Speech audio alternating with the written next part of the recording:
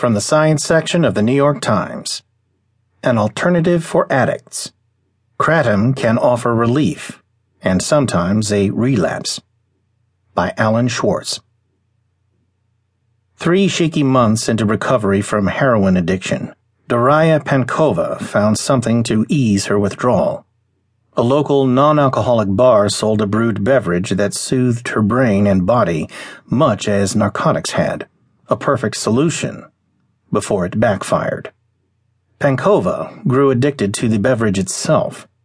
She drank more and more, awakened her cravings for the stronger high of heroin, and relapsed.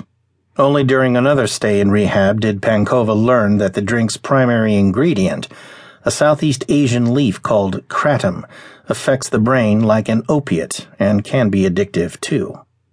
"It's preying on the weak and the broken," said Pankova, 23, a Brooklyn native who received treatment in Delray Beach.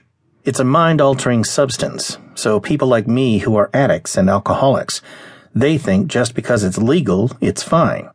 It's a huge epidemic down here, and it's causing a lot of relapses." Some users embrace Kratom as a natural painkiller and benign substitute for more dangerous substances that, in most states, is legal.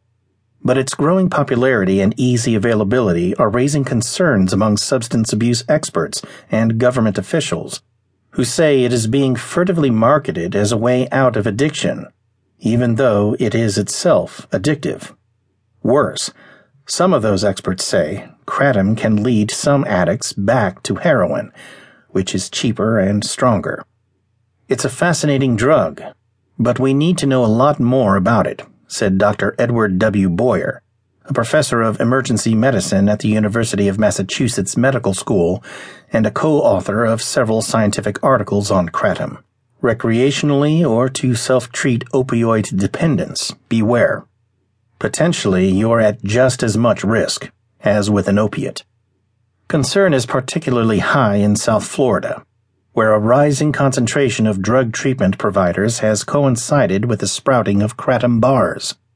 But Kratom is now available around the country.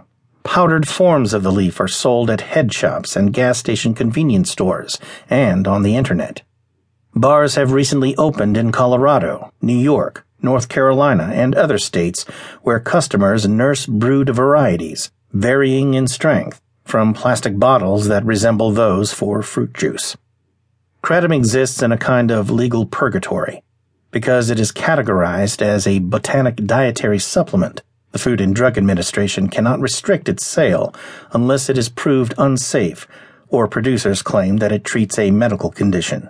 Some packages are coyly labeled "not for human consumption" to avoid tripping such alarms.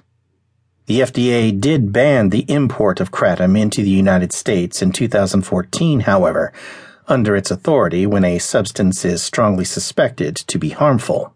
That year, marshals seized 25,000 pounds of it from a Los Angeles warehouse. The Drug Enforcement Administration has listed Kratom as a drug of concern, but not a controlled substance, which would require proven health risks and abuse potential. Indiana, Tennessee, Vermont, and Wyoming have banned it on their own.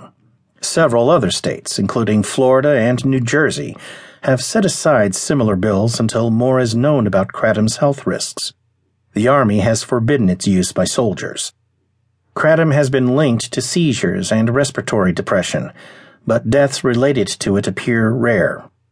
Linda Mautner, who lives in the Delray Beach area, has claimed that her 20-year-old son, Ian, committed suicide in 2014 in the throes of Kratom addiction. But Ian Mautner was also receiving treatment for depression. Some deaths in the United States have resulted from Kratom's being laced with the prescription pain reliever hydrocodone, or morphine. Kratom's narcotic effects have been known for centuries in its native Thailand, which banned the substance decades ago amid widespread abuse. Nevertheless, Kratom being sold in the United States is still smuggled in from Thailand, as well as several other Southeast Asian countries. Western research of Kratom is in its infancy.